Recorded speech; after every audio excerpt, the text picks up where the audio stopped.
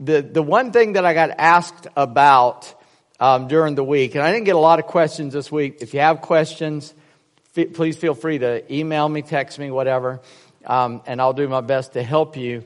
But the only thing that I ran into of questioning this past week was that 3-section paper. And so I understand that it makes sense in my head when I'm saying it because I know what I'm thinking.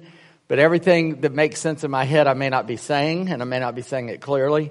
That is a speaker's problem sometimes. And so I am a person who speaks and read off of people and their reactions and responses. And so that's why I ask for amens a lot, because I want to know that you're understanding and you're kind of with me. And so if I see a puzzled look, I'll stop and ask, you getting that? Because I want to make sure you're getting it. And it was not that you didn't understand maybe how to do that or whatever, but what did I want you to do with it? So let me just say it, and then I'm going to have an unsolicited, solicited testimonial for you. And at the beginning, it was Psalms at the top, Proverbs in the middle, and the bottom you can make it anything you want. You can write out a prayer from the top two. You can write out prayer requests. You can read some other part of the Bible. It's really your box to kind of how you want to communicate with God. But if you remember, I described at the top, and we will open tonight looking at another Psalm, because tonight we're going to start about praying in Christ's name, and actually this will go into next week. It'll be, and then we'll start practicing what we're learning about that. Hopefully we'll practice that some tonight. But in there you ask yourself the question while you're reading, what kind of God would say this? What kind of God would do this? What kind of God would require this? What kind of God would think this? Just, you're asking, you're trying to read God's personality based on what He said, in a sense. In fact, your homework was Psalm 103 and Psalm 145. And that was another question I got asked. And you could do that any way you wanted. My intention was one day you take Psalm 103, and one day you take Psalm 145 and do it, and then do whatever you want the other 3 days, which makes it more confusing for you, I know. But someone told me that they just took it and broke it down and did sections of those each day, which is also, hey, that was a great idea. I didn't think of that. It wasn't my intention. That's why I didn't think of it. But it was a great idea. So you could do that if you want, or you can do more or less. And if you do what I'm asking about that psalm, you run into the problem of it becomes so much. You will get so much out of it. So as long as you want to pray, you can get stuff out of the Psalms. But I think the breakdown comes is because I did then what I just did now. I stopped the flow of thought to say something outside of that flow. You're writing down things about God. So look at Psalm 103 with me. Just turn there real fast.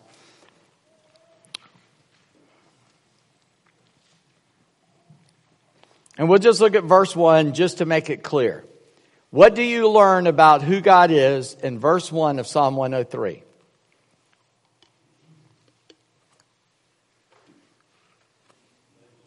He's holy. What else? He is Lord. What else? I'm sorry? He forgives. That's in verse 1. Where is that in verse 1? Just tell me, because I may be missing it. God does forgive, but verse 1 of Psalm 103. What else do we learn about God in verse 1? It's fine. God does forgive. There's nothing wrong with saying that. And just write it down. If that pops in your mind, put it down. That's great. But say, what about the blessing? Yeah, we're blessing the Lord. Notice that. Number one, He's worthy to be blessed. Number two, He's given us the opportunity to do something for Him. Right? That's a good thing to do for somebody in your life, that especially that is important and more maybe has a higher position. What else do you learn about God? Thank you. So we at least there's a soul and there's something else in there, and with all of that we can worship God. So you've learned a lot about God. All right, so I just wanted to dig a little deeper to let you see that there's plenty there And I mean, there's 2 verses in that psalm, or 22 verses. Can't see. 22. So, and each verse is rich like that. Psalm 145 the same way. Those are very, very target-rich psalms. So, what I want you to do in that third box or beyond, because Proverbs, you're just after a time, you could stop right there actually at the Psalms, or you can do it at the end. And you turn that back to prayer and worship to God. Okay? And you just tell God what He just told you. Now, I'm going to bring the testimony up because it illustrates it well. So I'm not going to say anything more about it. But I asked Janice to do this. I'll leave this right there for you if you want to use it. I'll hold it if you want. You got it? Okay. Hey, y'all. How are y'all doing? We were just in South Carolina. Sorry. So Monday and Tuesday, Stuart and I, we have some time where in the mornings we just have our quiet time together, and then we have some time where we're apart. And so I was in Psalm 33, if you would like to turn there. And on Monday I was in Psalm 33, 1 through 11. And then on Tuesday I was in Psalm 33, 12 through 22. And after I wrote what I was going to write from the psalm, I sort of prayed it back to God, and I was in front of Stuart as well. And he said... After you finished. Yeah, after I finished, he said, I want you to think about this, because we try to be very careful when we're being critical of each other. He said, I want you to think about this. He said, make it less about you and make it more about God. So I'll read to you what I put on Monday and then how I started changing that a little bit. I'm not going to read the psalm because you can read it there for you yourself. On Monday I put, having God in my life should make me joyful. God gives me righteousness through Christ. God gives me music and He wants me to use it for Him. God wants us to sing a new song. God is faithful, just, and righteous. God has steadfast love and He is powerful. By His word He created all things, and God deserves our awe, and all nations are under His command. God's plans stand forever. So as I went back and read it, I started noticing the word me. I said, God has given my life. He should make me feel joyful. God gives me righteousness. God gives me music, and He wants me to use it. And I realized my prayers were very self-centered. And so I started looking at the psalm, and I consciously trying not to use the word I or me in it. So I went on to Psalm 33, 12 through 22.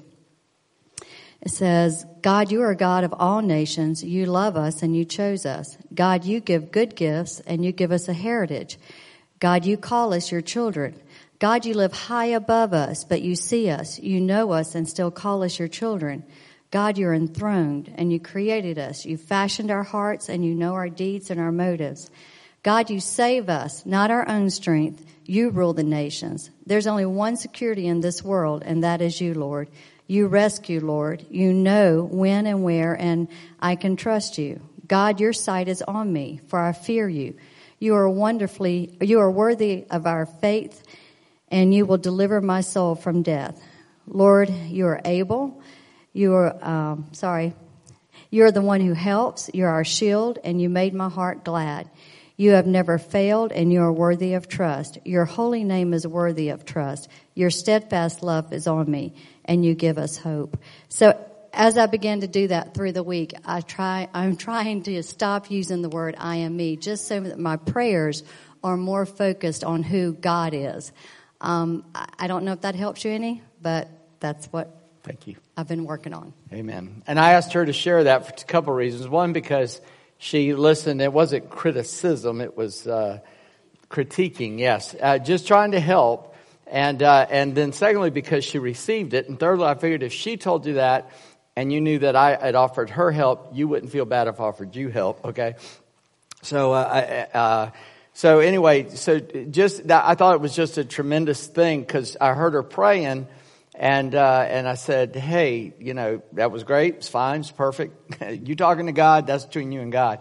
But I just said, think about this. And she did. And wow, it just really changed it. So, we don't have a lot of time because, I'm literally cramming 2 hours into an hour and a half, and right now this is not supposed to be all part of that, but it's okay.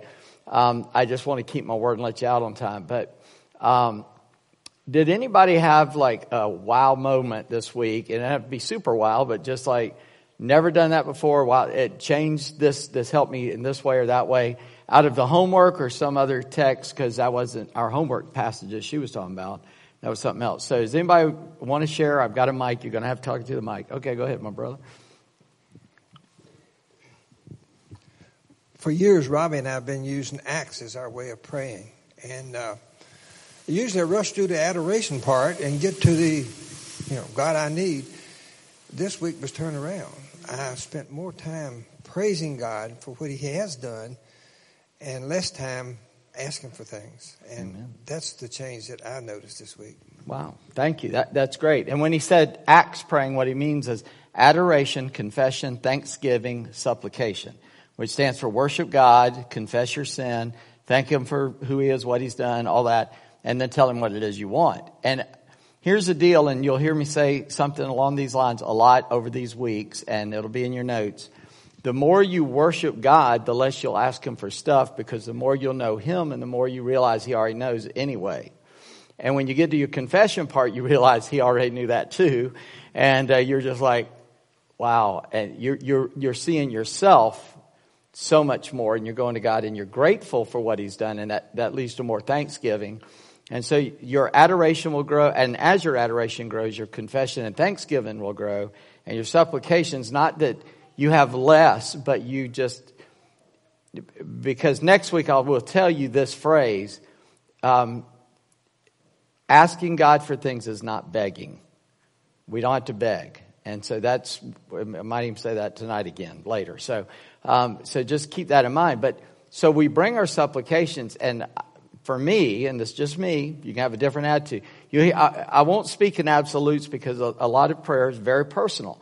You need to personalize it. But what I've learned is that God already knows, and so I can just tell him, and I can leave it there and walk away. He's got it, and I can. It's just a different thing. So I hope that'll be true of you. Thank you for sharing, my brother. Thank you, my sister, whom I happen to be married to. So I appreciate that very much.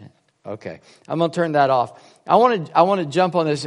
Hopefully your Bibles are open. Janice got you looking in there. Look at, and I did too, Psalm 8. Let's just look there real quickly for a second. Psalm 8 is a psalm of great worship, great praise, and talks about who God is and what he's done. And tonight we're going to be talking about praying in Christ's name. And so just let's pause for a moment and look at this. This is a great psalm when you're doing that 3-section page, and I hope you are doing that. Hope you all got a journal. Is Aislinn in here tonight? Hey girl. Wave at me, baby. Okay, she's 8. She has a journal. She does this. She does that 3-section page and everything in her journal. So if you come up with excuses, well, here's mine. I didn't draw the lines on it, but I just keep this, and this is what I write. Oh, that's a good spiritual thought, notes, whatever. So, but you can get one of these.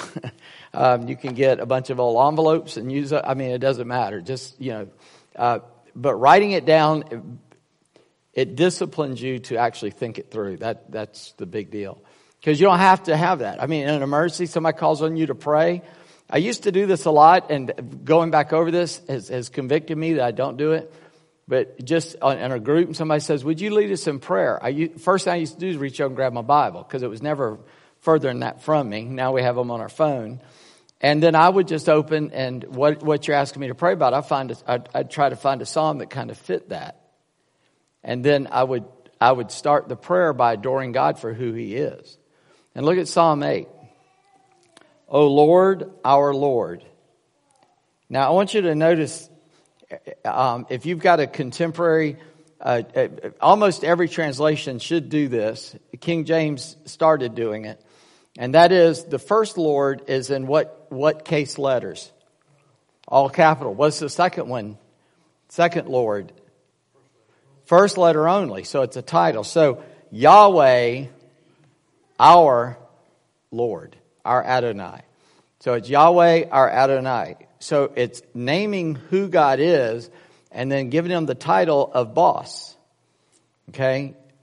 Yahweh, you're the Lord. You are the boss. You're the big one. All right?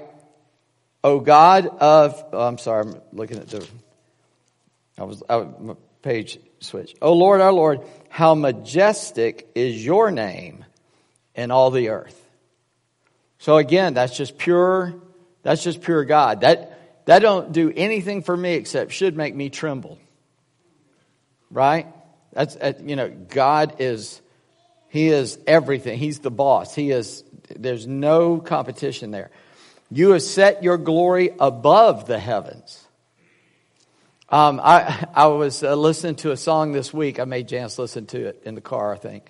And it was by Rich Mullins, and it's about him saying how he wanted to die. And it's called Elijah, and it says, when I leave, I want to go out like Elijah. I want a whirlwind to fuel my chariot of fire. And he says, and when I look back on the stars, it's going to look like a candle in Central Park. And I thought about that when I look back on the stars. Your glory is above the heavens. Think about that. Out of the mouth of babes and infants, you've established strength because of your foes to still the enemy and the avenger. In other words, we'll never be big shots with God. We'll always be children in His sight, but His point is, I don't need you, but you need me. When I look at your heavens, the work of your fingers, the moon, the stars, which you've set in place, what is man that you're mindful of him? We just His creation, man. We were coming back home, and we were coming up through North Carolina, and we got to the Yadkin Valley or around that place in North Carolina. I looked at Janice and I said, "This is where Daniel Boone's wife came from, in that area." I think I was right. I'm saying it now. I was right where we were. I think that's the right place. And we started looking at the mountains in the distance, and we were going, "There they are," And I just started saying, "Man, just think, Daniel Boone used to live here, and he walked that way up through the Gap and went to Kentucky and all this stuff." And we came over that first set, and we're looking off at the mountains up here, and just how beautiful they are. And Janice started saying, "You think those are the mountains there and by Waynesboro, like we're on this side looking at them, and when I go to school, I'm on the other side." I don't know, but yeah, probably. And man, we got here and we were coming around 262 and looking at how bright they were, and she went, "Welcome home." I mean, it was just so awesome, His creation. We just love the mountains and seeing them. And you're going, "What are you talking about?" That's just little mountains here on the earth. He's talking about moons and stars and planets and galaxies. Who are we? The mountains are big enough for me. But the psalmist here is going beyond that, saying, well, who is man that you are mindful of him? You made him a little lower than the angels, but you've crowned him with glory and honor. You've given him dominion and the works of your hands. You've put all things under his feet, all sheep and oxen, and also the beasts of the field, the birds of the heaven, the fish of the sea, whatever passes along the paths of the sea. O Yahweh, our Lord, how majestic is your name in all the earth. When I read through that just then, did you get the sense that we weren't talking about us anymore? Who that man made a little lower than the angels, but in charge of everything? Yeah.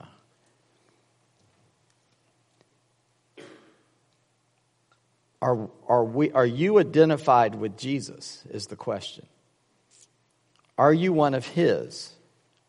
Do you belong to Him? And if you do, then you should be identified with Him in two ways, in death and in life. You should have died with Him and you should live with Him. And so now, since you're identified with Christ, and we're going to get into praying in Christ's name. So turn over to Hebrews. Praying in Christ's name is, as I said, it's not magic words. It's placing yourself in a certain position. Look at Hebrews 2. And last week I had you guys read a lot. Go ahead and click over to the next slide, my brother. I had y'all read a lot. I'm not going to ask you to read as much tonight for two reasons. Again, I do have reasons for my madness, in case you're wondering. One is it just would take more time. And secondly, nobody could hear it. So on the, wow, there shouldn't be any words on there already, but that's okay. It's fine. Beg your pardon. This is a kind of a chart that shows us who Christ is and then who we are. And so originally man was in charge of all, wasn't he? What did God say to Adam in the garden? What was Adam supposed to do? Let's just put it that way. What was Adam supposed to do? He was supposed to take charge. He was supposed to have dominion over all the birds, the animals, and everything else. He was supposed to take care of this planet, control, all of those things. Now, what did Adam do? Yeah, he messed it up. He gave it up. He failed. He fell. So man turned that dominion over to the enemy, basically. So in Hebrews chapter 2, and beginning in verse 6, and I'll read it just again, so it'll be on the recording. It has been testified somewhere, what is man that you're mindful of him? Oh, didn't we just read that? Or the son of man that you care for him. You made him a little while lower than the angels. Now notice the language changes in the New Testament interpretation of that Old Testament passage. For a little while you made him lower than the angels. It's not just speaking about us, it's speaking about Christ. You have crowned him with glory and honor, putting everything in subjection under his feet. And now it goes on. Now in putting everything in subjection to him, he left nothing outside his control. At present, we do not yet see everything in subjection to him. Did you catch that? I mean, right now, do we see the world obeying Christ? No, absolutely not. But we see him who for a little while was made lower than the angels, namely Jesus, crowned with glory and honor because of the suffering of death, so that by the grace of God he might taste death for everyone. So physically they saw Christ. They knew that he was the Son of God. He suffered and died for us. And so we can behold him, Christ, going through that for us. And then look at verse 10. For it was fitting that he, for whom and by whom all things exist, in bringing many sons to glory, should make the founder of their salvation perfect through suffering. For he who sanctifies and those who are sanctified all have one source. That is why he's not ashamed to call them brothers, saying, I will tell of your name to my brothers. In the midst of the congregation, I will sing your praise. And again, I will put my trust in him. And again, behold, I and the children God has given me. Since therefore the children share in flesh and blood, he himself likewise partook of the same things, that through death he might destroy the one who has power of death, that is the devil, and deliver all those who through fear of death were subject to lifelong slavery. For surely it is not angels that he helps, but he helps the offspring of Abraham. So what we're seeing here, and you have an outline of that chart. In that first block, originally man was in charge of everything. That's what that first block says. It's kind of hard to read. I understand. Sorry about that. Originally, man was in charge of everything. So that's what you write down in that first block. The second block, you just write the text, Hebrews 2, 6 through 18. And I only read through 16, so let me finish it up. Sorry about that. Therefore, he had to be made like his brothers in every respect, so that he might become a merciful and faithful high priest in the service of God to make propitiation for the sins of the people. For because he himself has suffered when tempted, he is able to help those who are being tempted. So this passage is a painting of Jesus' life on earth and the purpose behind it. Why did he come, born of a virgin, and live that life? Well, Hebrews 2, 6 through 18 explains that. And it says that Jesus is now crowned with glory and honor, that angels are under him, subjected to him, and that's the word angels there. And in his incarnation, he put on flesh so that he could suffer by being tempted like we are, but he did not sin. Now, I keep jumping back and forth in my mind. I'm trying to say it, go back, say it, go back and say it. So let me warn you, I'm jumping back now to Adam. Adam in the garden was tempted 3 ways. You've heard me say this before if you come to the sermons on Sunday morning. Adam was tempted by the lust of the flesh, the lust of the eyes, and the pride of life. The lust of the flesh, that food would taste good. Lust of the eyes, that says right there in Genesis, you can read it. He saw that it looked good, and it looked like it would be really good to eat. And the pride of life, and he thought that if he ate it, he would know good from evil. God told him not to eat it, period. All those things that he saw were true. It was pretty. It would fill him up. It would taste good. It would make him know good from evil. And he sinned. Instead of listening to God, he sinned. Jesus had the same 3 temptations in the wilderness. Lust of the flesh, lust of the eyes, and the pride of life. Lust of the flesh. He had not eaten in 40 days. The devil comes up and says, if you be the Son of God, command those stones be turned into bread. Now, if you fast for 40 days and you have the power to turn stones to bread, and somebody puts that suggestion in your mind, have you ever been walking along and all of a sudden you had a thought like, hey, you could do that? You ever wonder where that came from? Lust of the flesh. Satan drops that, and Jesus said, it's written, and he gave him scripture. Man shall not live by bread alone, but by every word that comes from the mouth of God. And God didn't tell me to turn them into bread, so I'm not going to turn them into bread. Lust of the flesh, lust of the eyes. Took him up on a mountain, said, look at all the kingdoms of the world. I'll give them back to you, because when Adam fell, Satan took over. He is the Lord of this world. He's God of this world. Adam was supposed to be, but Adam failed. Jesus, he says, look at all that. I'll just give it to you. I'll quit fighting if you'll bow down and worship me. And he said, Scripture says the Lord, you shall worship only the Lord God, to put anything in front of him. Answered him with Scripture.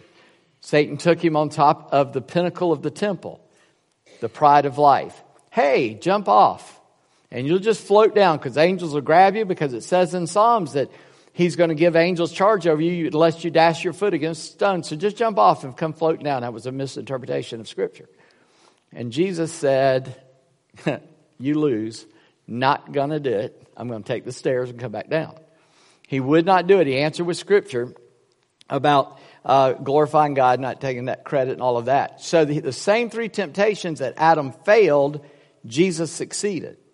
Many times when we read that he was tempted all the ways like we are, yet without sin, we think every little detail of sin.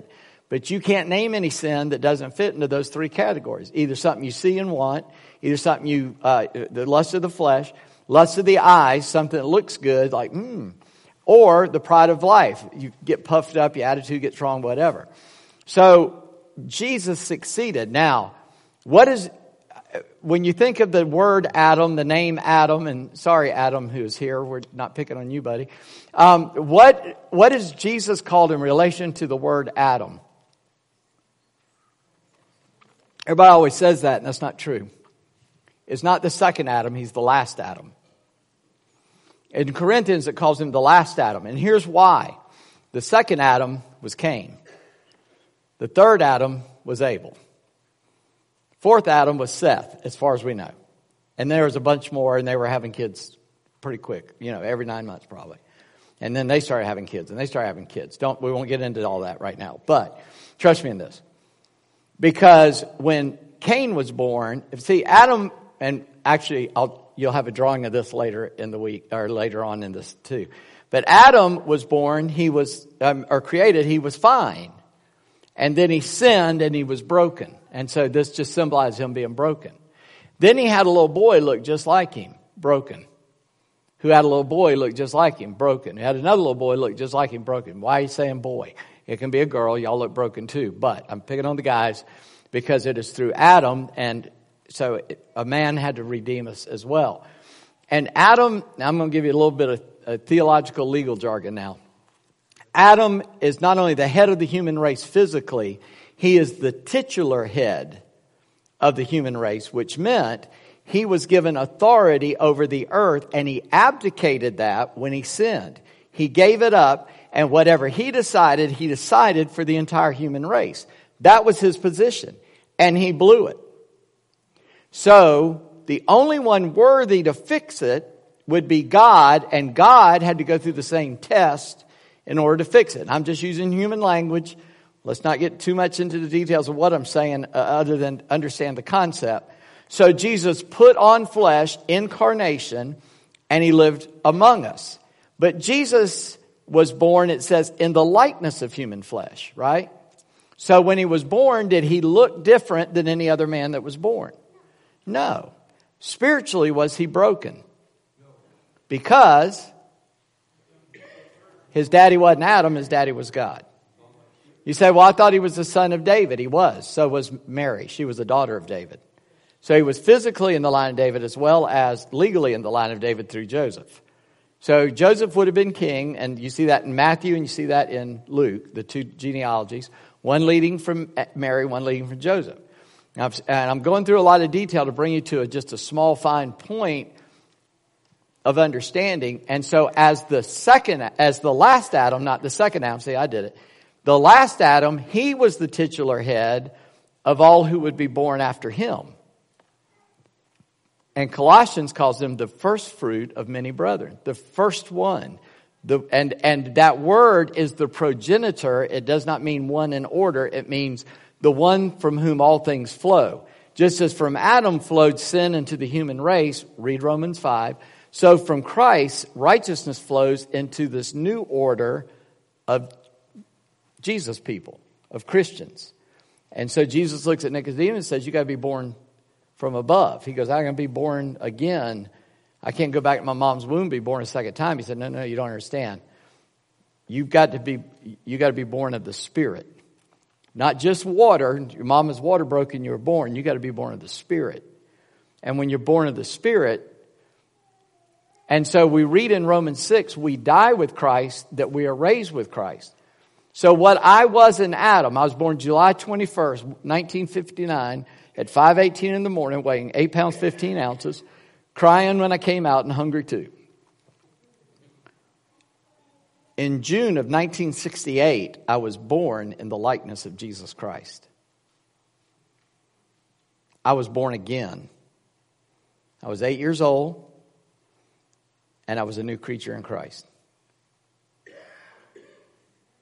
And so now I'm no longer in the order of Adam. I'm in the order of Christ. That's very important if we're going to pray in Jesus' name, as the 7 sons of Sceva found out later. So, man is redeemed. We have redeemed man, and we share in his glory. Let me reread verses 10 and 11, and then we'll move forward. For it is fitting that he, for whom and by whom all things exist, in bringing many sons to glory, should make the founder of their salvation perfect through suffering. For he who sanctifies and those who are sanctified all have one source. That is why he's not ashamed to call them brothers.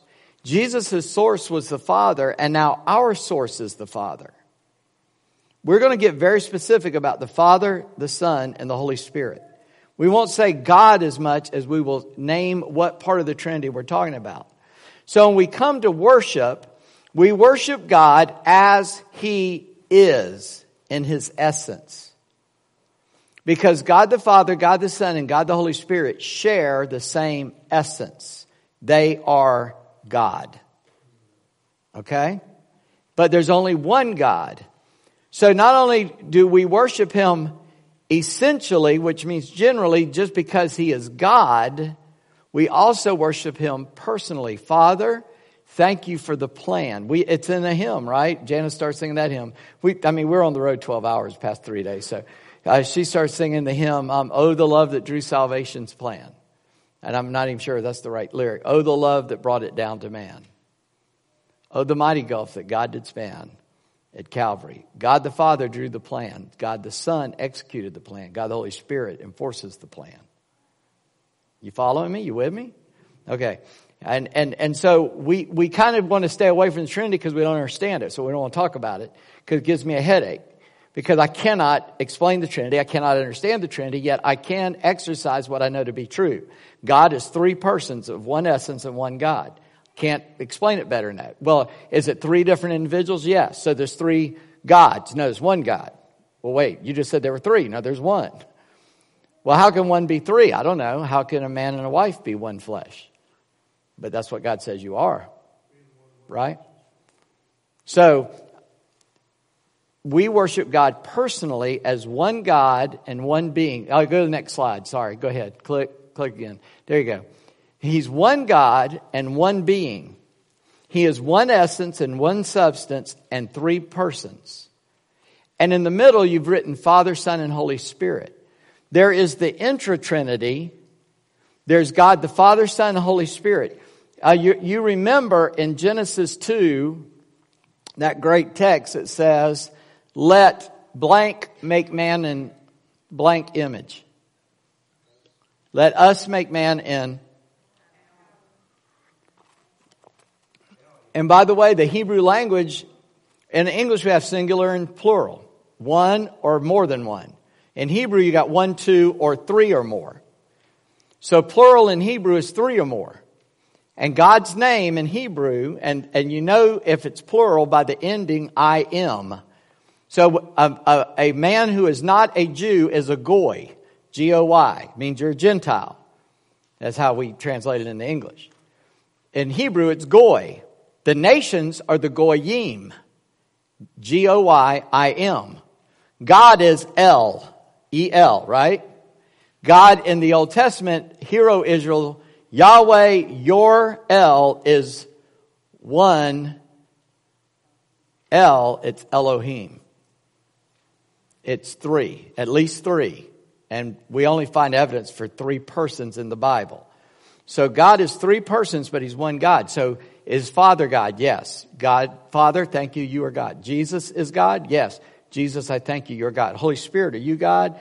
Yes. Thank you, Holy Spirit, that you are God. Don't ever call the Holy Spirit it. I'll keep saying that. We say, well, the Holy Spirit, no, He. He is God, a very God. So there's the inner Trinity, and we have no clue what goes on in there. But what we do have access to is the fact that He's one God, that He's one being, that He's one essence, that He's one substance, that He's three persons. So there are things about God we can know, but we cannot be in the counsels of God when He says, let us make man in our image.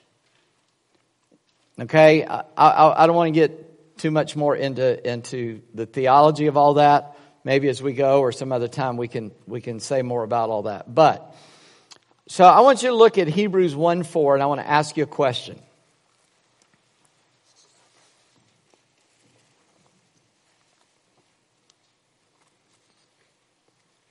Do you pray? And I'm not saying what is your practice. This is more of a what should you do question. Do you pray on the basis of sanctification or justification? Sanctification means being made holy. Justification means being declared innocent. Not that you are innocent. I said declared innocent. So on what basis should you approach God? Right, always. We never approach God on the basis that He made us holy. Okay, and I've hinted at that enough in sermons and all. And if you didn't know that already, you should have picked that up. Hebrews 1:4. Look at what it says. Again, I'm just going to read it so it's on the tape better. As soon as I can find the numeral 4 on my page. Having become as much superior to angels as the name He has inherited is more excellent than theirs.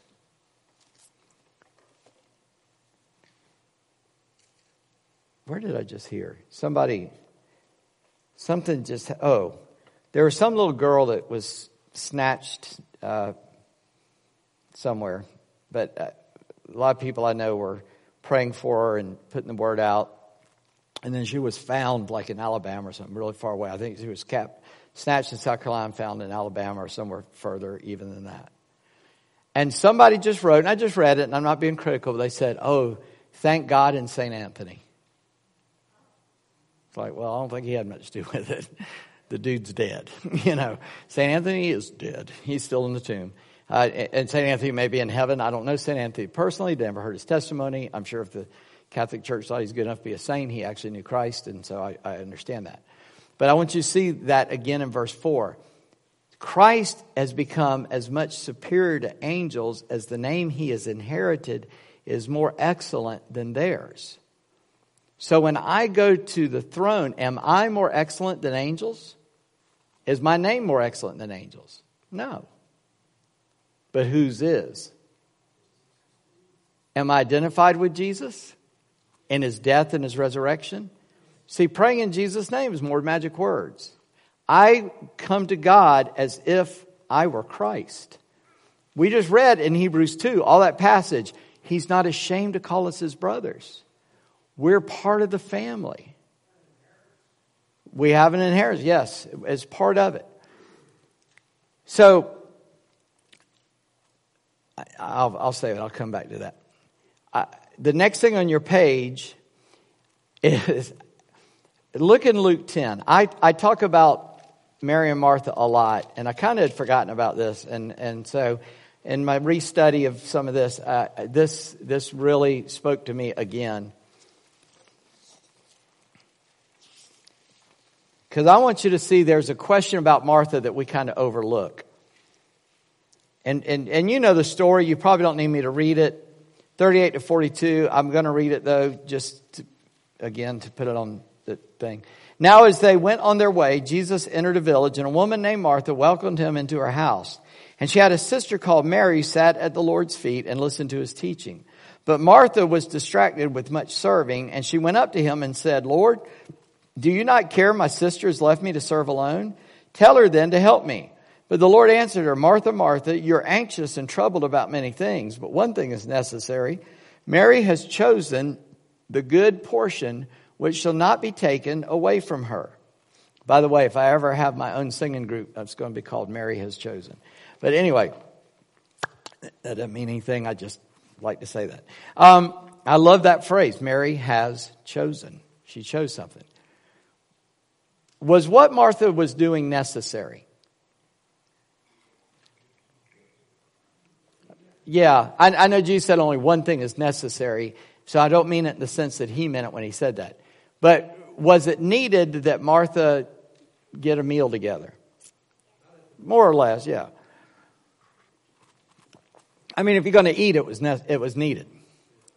See, the question and the real problem was Martha was not that she worked too hard. That's not the problem. It's okay that she was working hard. I'm sure all the hungry people there were glad she was working hard.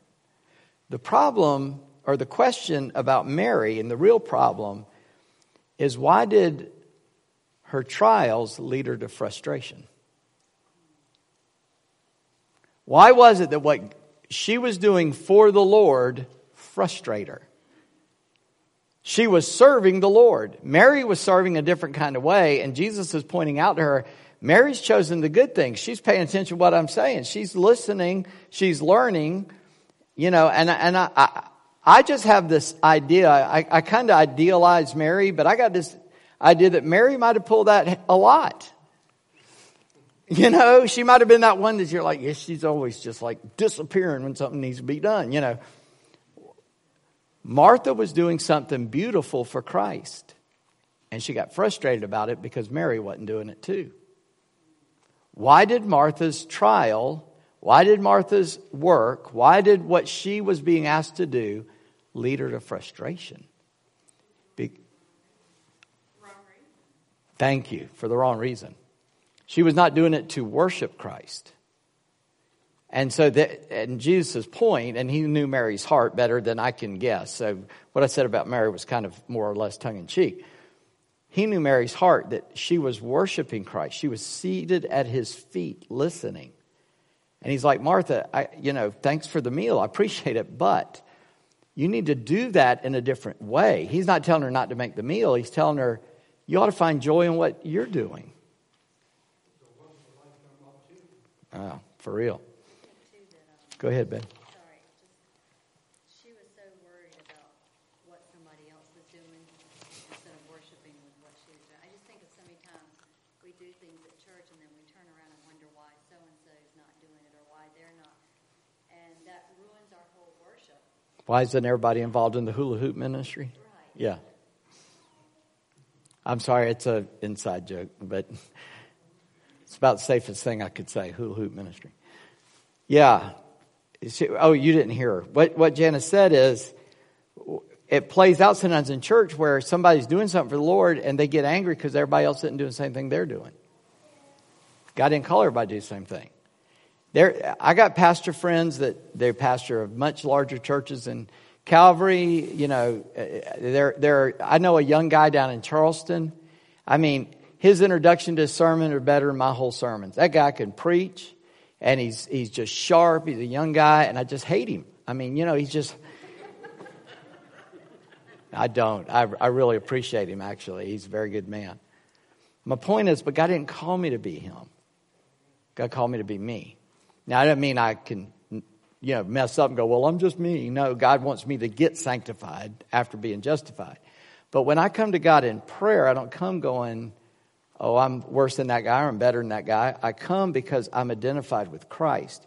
And Martha is so frustrated about what she was supposed to be doing because it wasn't an attitude of worship. She wasn't so identified with Christ that she was serving Christ.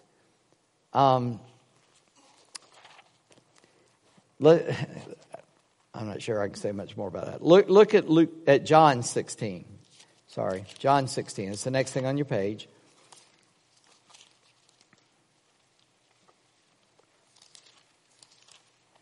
John 16, 23 to 27. Now I'm gonna read this, and you got a big blank under there with a big arrow on it, and we'll fill that in just a second. But just listen to this text first. John 16, 23 through 27. I have said these things to you in figures of speech. I'm sorry. I started at 25. 23.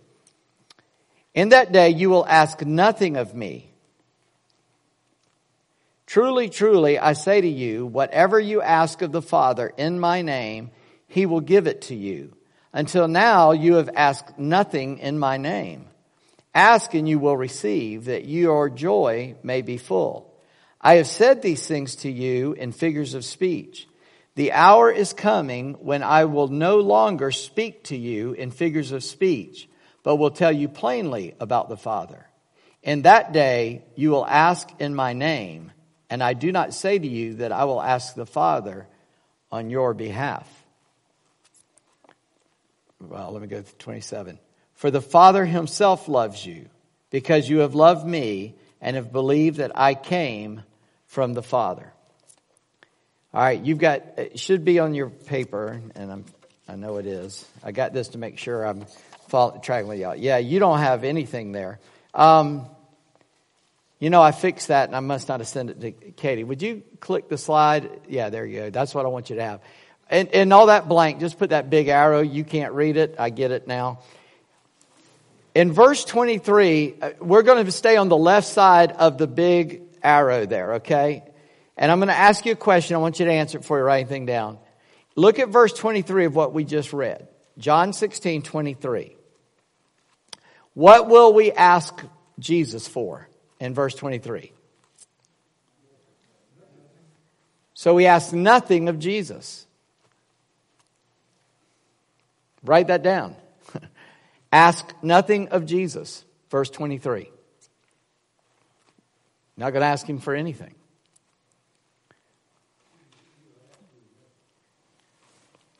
Look at verse 24 now. Why will you get an answer to your prayer? According to verse 24.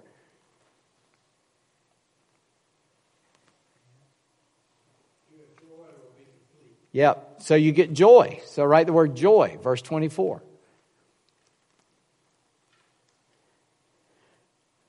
And then when we do ask Jesus for something,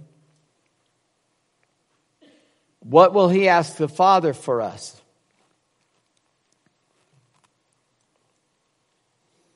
Jesus will not ask the Father for us. Verse 26. My middle daughter, whom we were just with the past 2 days, especially in her younger days, she didn't like to bother people. I'm not sure how to express this. She's shy by nature, but she's one of us, so she does it whether she's shy or not. She just does what she has to do, but she hates it. Remember, she's the one I told you they were asked her to sing a solo, and she said they have to be out of their mind. And then God gave them a snowstorm that week, so she told them God had better sense than they did, so she never had to do it. Or no, the boards blew up. That's what it was. All the electronics blew up, and she wasn't able to do it. But anyway, she was younger, and she would say, we'd be, McDonald's or a restaurant. They didn't give me my fries. Well, go tell them. No, Dad, you do it for me. She did not want to tell them anything. I'm like, you go ask them. Don't ask me to ask them. You go ask them. No, Dad, she wouldn't do it. She was just, even as a grown woman, we'd say, Cameron, you need to do so-and-so. Okay, she just didn't want to do it. Well, here, Jesus is saying something similar. Jesus, would you ask Dad? No, not going to ask him. You ask him. That's what he's saying. That's the modern vernacular, verse 26. I'm not going to ask him. You ask him. Okay, I haven't made this point yet, but probably I hope you've made it already in your mind. How many of our prayers are, Dear Lord Jesus, we ask you. He said, ask the Father in my name. Right? Yeah.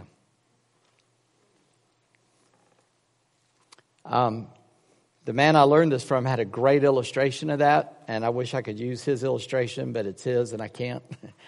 Mine is great, but it does make the point. And you've heard me probably tell this story too, but that same daughter I was just talking about, Cameron, she and Dexter were headed down to Hilton Head. There was a church just outside there in Bluffton that they were going to candidate for him to be a worship pastor of, which he did for a little while. And so they're going down to candidate there. And their car, I wouldn't have driven it to Walmart, much less to Beaufort, South Carolina. And they're going from Wake Forest, North Carolina, all the way down. And so sure enough, I get a call, 9 p.m. Dad, our car's broken down. Where are you? On 95. I know you're on 95. What part of 95? What town are you in? She said, Florence. I said, I got a friend in Florence. Where exactly are you? Well, we pulled off on the exit, and they were at this hotel or restaurant or something. And she was calling me because I had a really good mechanic friend that could diagnose over the phone.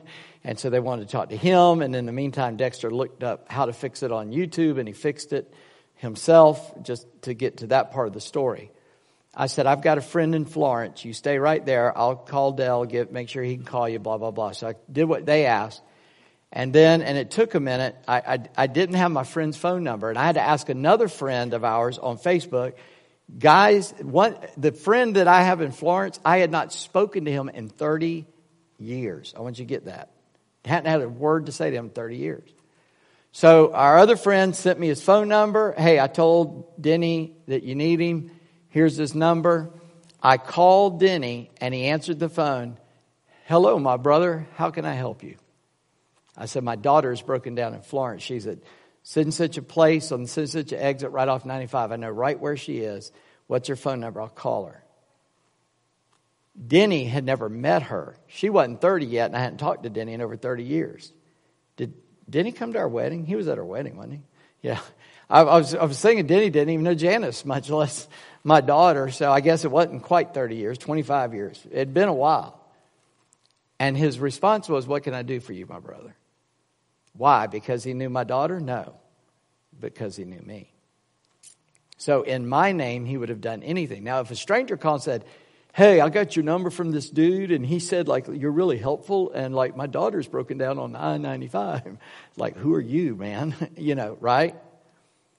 You and I have the privilege of walking into the throne room of heaven before the Almighty Creator, God the Father, Yahweh. And because our brother Jesus, were you paying attention in Hebrews 2? He's not ashamed to call us brother. John says, you can use my name. Jesus, I'm identified with him. I've died with Christ. I've risen with Christ. And I have access to the throne of grace. That's how we pray. That's why we don't go to Heavenly Father. That's why we pause and say, Father, in the authority of Christ, I ask you for this soul, for this city. Or as John Knox cried, give me Scotland or I die. And we ask in his name does not mean at the end of the prayer in the name of Jesus. Instituting prayer here in these verses, in verse 27, we will not ask Jesus as a person, but we will ask the Father because he loves us. Now, of course, we can pray to Jesus as God. We can pray the Holy Spirit as God. I'm not saying you can't do that. What I'm telling you is Jesus' testimony to us in John chapter 16 is, you go ask the Father in my name, because I'm not going to ask him for you. You ask him. Now, what does that do? The people to whom Jesus is saying this, they've hung out with him for a couple of years at least, right? Actually, about 3 years already at this point. So they're a little bit familiar with him. And even though he is the Son of God, I think occasionally they kind of forgot because they've been living with him, and he bled, he ate, he got hungry, he had to sleep, he looked just like them. And he's looking at, and they're kind of, remember when Moses got the law on the mountain and the people said, you talk to God, we don't want to. We're scared to. I'm mixing a bunch of illustrations, just keep saying it the same way, same thing, different ways. Jesus now said, no, you come to the Father in the authority of my name. And the veil is rent. We go into the Holy of Holies and we speak to the Father in the power of Jesus. I mean, think about that. An earthly man going into a man-made temple to a man-made box would die if he went in there with sin in his life. That's why they put a pomegranate, a bell, a pomegranate, a bell, a pomegranate, a bell around the priest's robes. So when he walked, he'd go dingle, dingle, dingle, dingle, dingle, dingle, dingle.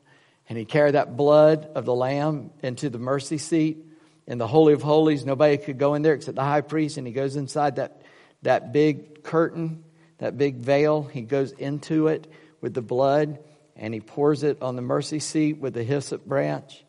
And he's asking God to forgive the people their sin. And he came in with an impure heart and boom. He quit dingling. And they grab the rope and they drag him out from under the curtain because he's dead. You think you're going to step into the presence of a holy God in heaven based on your sanctification and ask for anything? No.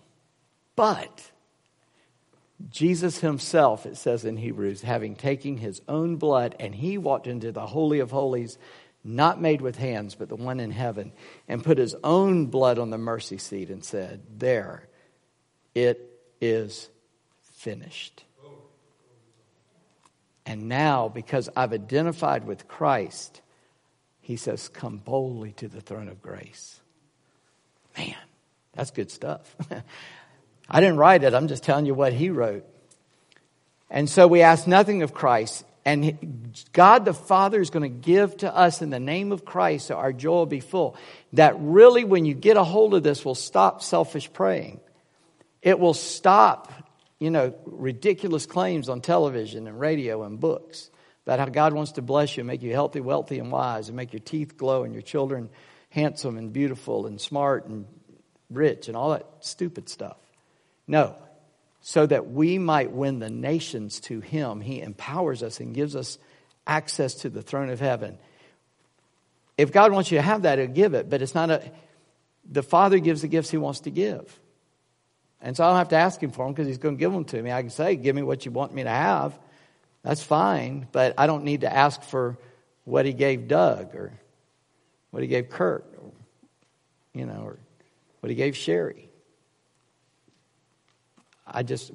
give me what's good for me and use me in bringing the nations in subjection to your feet. God goes, hey, that prayer I can answer in the name of Jesus. Not because I can go to his throne, but because Jesus can go to the throne. And so there it is, the next thing on your paper. Intercession is not begging. Intercession is not begging. I know. Yes.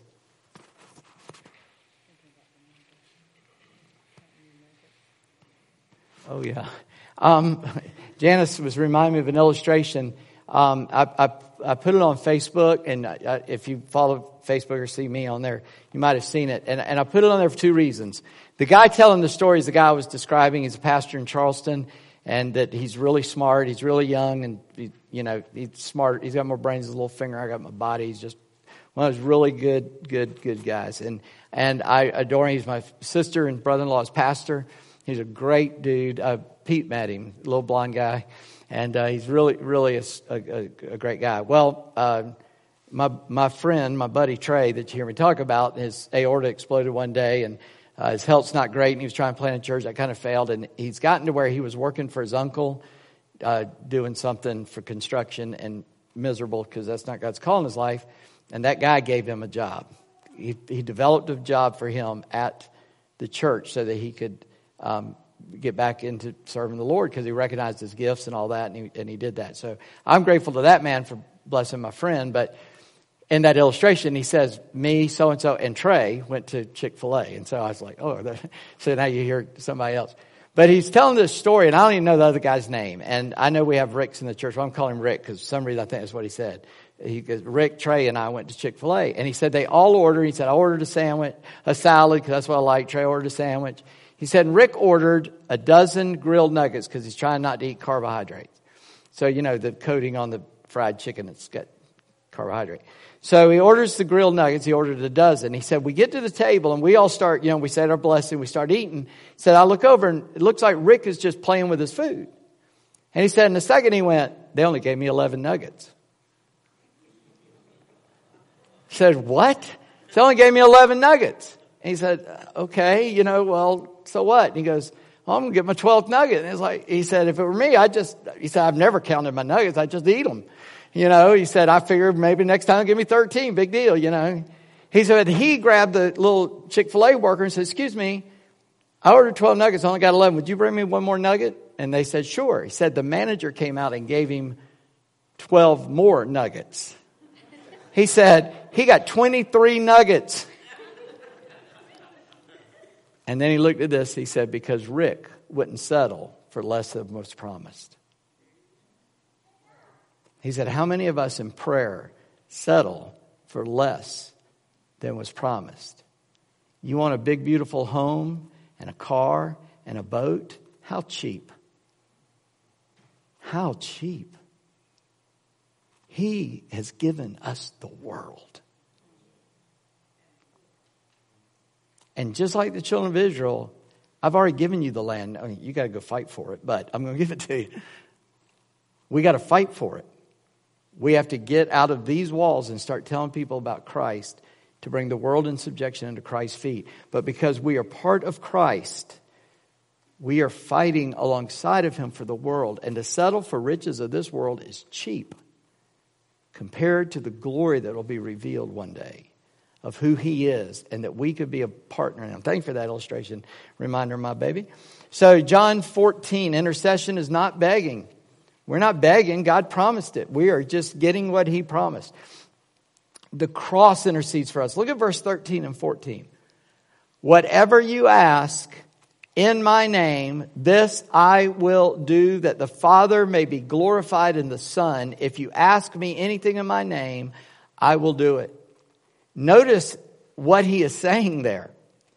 He says, I'm going to the Father. Verse 12. Truly, truly, I say to you, whoever believes in me will also do the works that I do, and greater works than these will he do, because I'm going to the Father. Whatever you ask in my name, in my authority, this I will do, that the Father may be glorified in the Son. Notice the purpose of the prayer.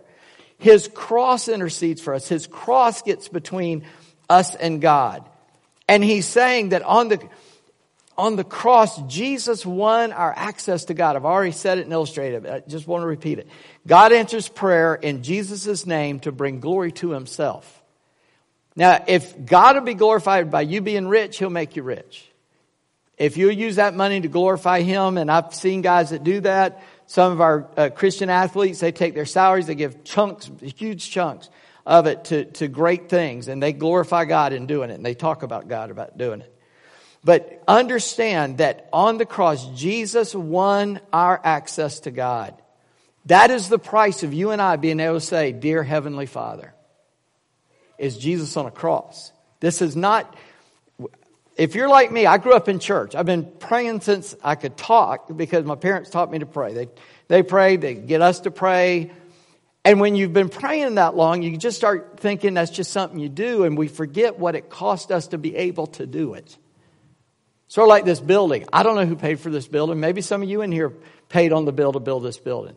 I come in, hit the switch, lights come on, it's air conditioned, it's heated, there's places to sit, there's microphones, all this stuff. I didn't have anything to do with paying for any of this, but I get to use it. Now, it'd be kind of crazy of me to come in here and think like I own it. I don't own anything, right? This is a privilege given to me by you to get to use this microphone and all this stuff, right? We get heaven because of what Jesus did. Not because of what I did. Not because of my glory. Not because of my sanctification. Not because I've gotten good. Not because I've preached for him. Not because I pray to him. Not because I give money to him. Not because I got a child that's a missionary. Not because my other children serve the Lord. Not because I married a beautiful woman. And nothing good that I've done. That was the greatest day of my life. The greatest job I ever did. The greatest day's work. Talking to her into marrying me. But anyway, still can't believe it. But I didn't do any of this stuff. God does for us, right? And if I go to God going, hey, Lord, man, I've been preaching for you. Yeah, Calvary lucked up, man, when they found me. Woo! God's going, what is your problem? Pow! You are an idiot, man. I don't know if God calls us man, but anyway. That's stupid. It's just not, it doesn't make any sense. We go to God because of what he did for us. And it just blows my mind that he provided it, and then he encourages us and asks us to use it. We're going to be getting into that next week. How much is available for us to use? So, in class now, turn to Hebrews 10.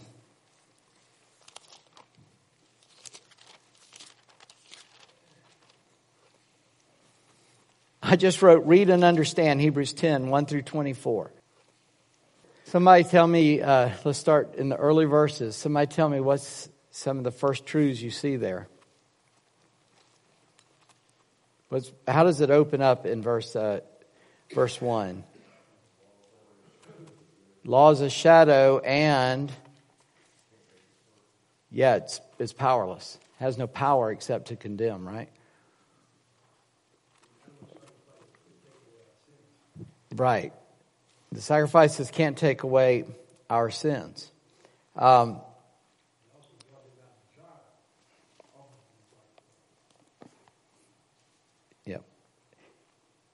Those don't please him. Those sacrifices don't please him. Let's look down. What do those sacrifices do? Look at verse 5.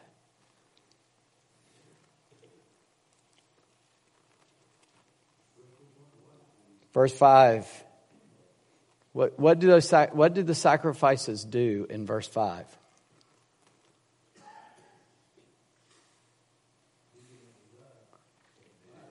Look at verse 5. Or I'm sorry, verse 3. Sorry, I'm telling you, my eyes are blurry. I don't know why. Verse 3. I'm sorry. Yeah, they remind us of sin. So you could take a lamb or whatever you took to sacrifice, and it just reminded you that you're a chowderhead, that you're no good, you're a sinner. All right. Because it's impossible, verse 4, for those sacrifices to take away our sin.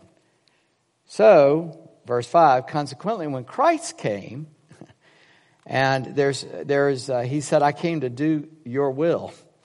And the scroll of the book's written about me. I've come to do your will, O God. So look at verse 8 is the one that says, God didn't even desire, he instituted those sacrifices, but it means that's not what he wants from us. He doesn't want us to give him those kinds of sacrifices. Verse 9 says, I've come to do your will and to do away with the first and establish the second. So Jesus is the only one who perfectly did the Father's will, right? That's the pivot in these verses.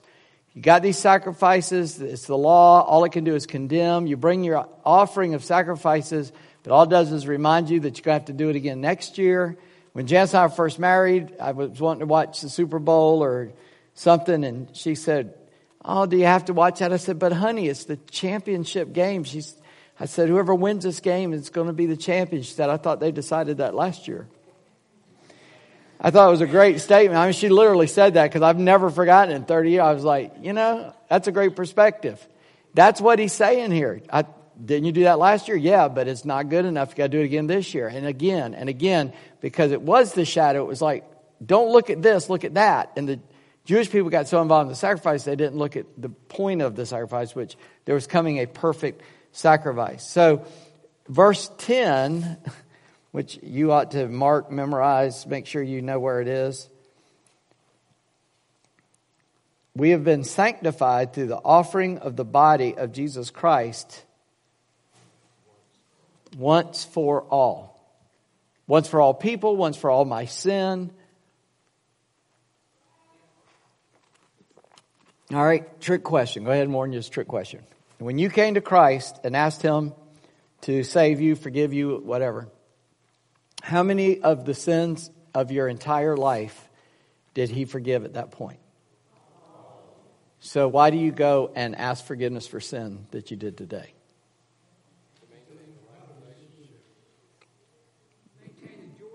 No, because you don't believe he forgave them all already. It said confess your sin. It doesn't say ask forgiveness for your sin.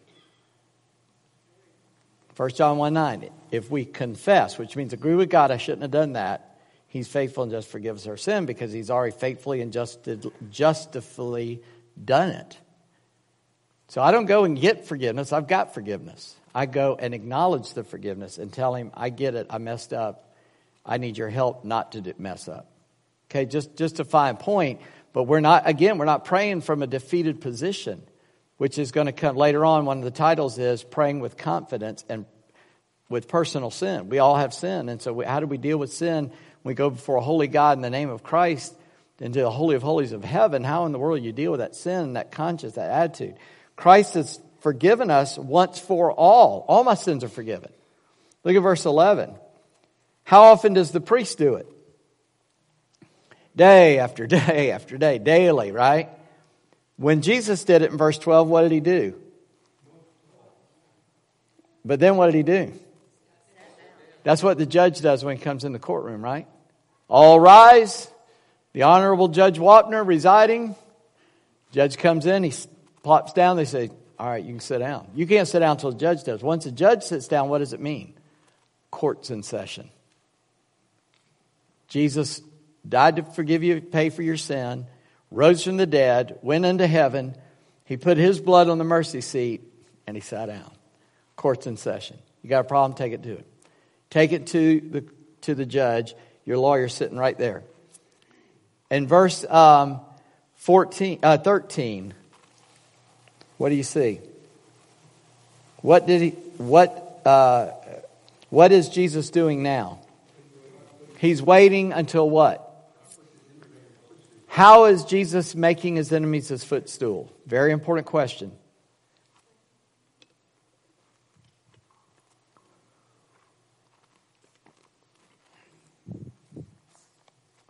I didn't mean to scare you into not answering. How is he making his enemies his footstool?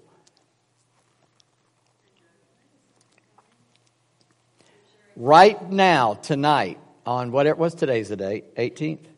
On February 18th, 2018 at 7:26, how is Jesus right now making his enemies his footstool? He's waiting in heaven till that happens. So how is that happening? Let me ask it that way. Not how's Jesus doing it, how's it happening? Yes, through us. Be even more specific, though. In the first book, O friend of God, Theophilus, I have dealt with all that Jesus began to do and teach. Acts 1:1. He began to do and teach. I thought he had already finished, died, resurrected, and gone.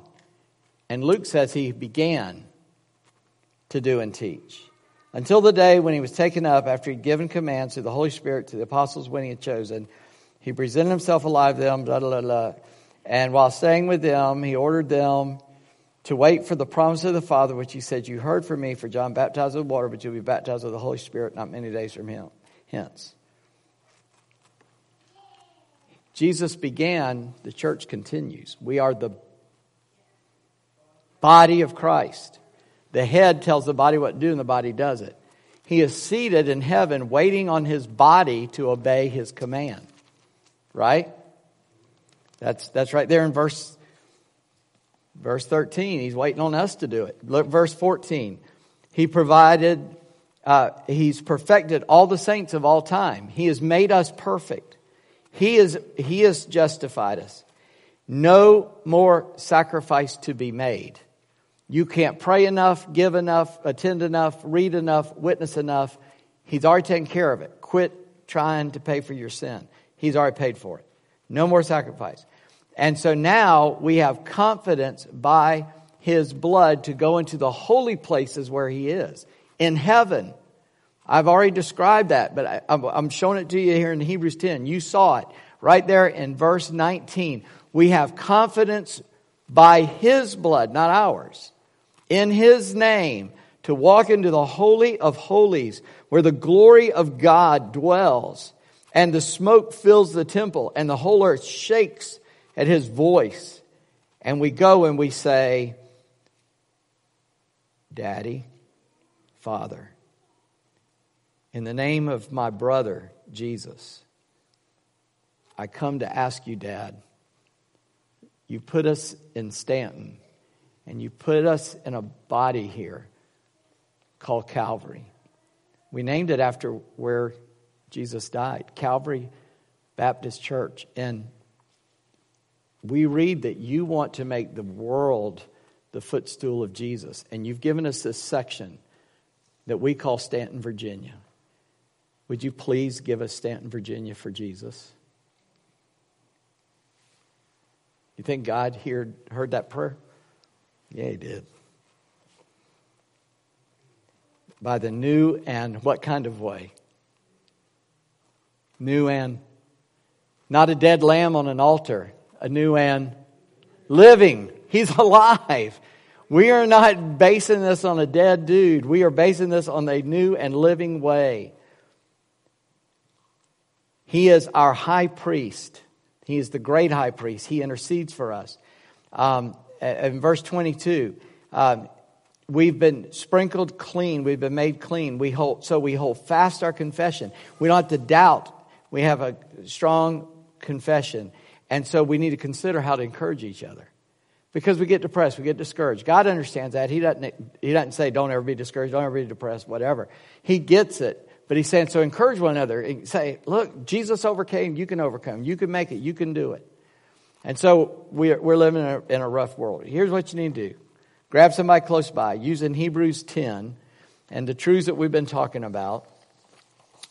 Let us pray. I don't know exactly what happened today. I heard it was really good. And of course, I was not here, so I didn't get to witness whatever it was. But what I would encourage us to do is pray that God would give fruit amongst our young people, that he would call out some for salvation. Maybe there were some people, kids here that need to be saved, that he would call some of them to become workers in his field, and that God would use that to inspire, bring revival to our kids, that they go to their schools tomorrow or Tuesday when they go back and bring the message of Christ there. That's a specific prayer that I think God can honor, don't you? That our kids become a witness and a missionary where they go to school. There may be another need, but let's just take turns approaching God. Maybe you got a strong need in your life. Please email me any prayer requests. I know this is commercial. I'll say it. I'll go ahead and finish since I started. I've got this up here. If you want to write something down on that, you can. We'll take care of all that stuff later. Let's go to prayer. Our Father who has called us all into your family, we bow in your presence in the name and the authority of our brother Christ Jesus, who died on a cross to pay for our sin. And so we come in his name. He told us in John that we could use his name to approach your throne. And Lord, we have a bold request, bold to us, that you would bring Stanton to yourself, that you would use us to win Stanton to yourself, that you would use us to bring revival to this area. And that, Lord, indeed, even that you would use our teenagers to do so, that our kids would be so excited about you, they would just spill out and with their friends at their schools and wherever they go, and they would begin to be a bold witness for you.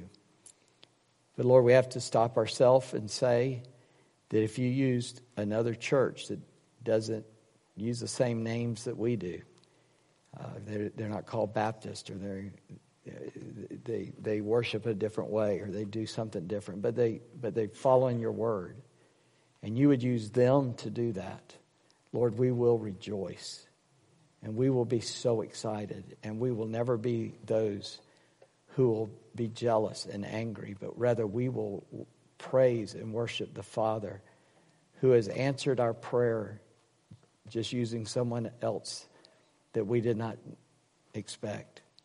But Lord, we are selfish enough to ask that you use us. And that, Lord, if you do use us, that we would neither be the kind that would tell others that they cannot join in the work of God, but that, Lord, we welcome all those who desire to know and to do God's will.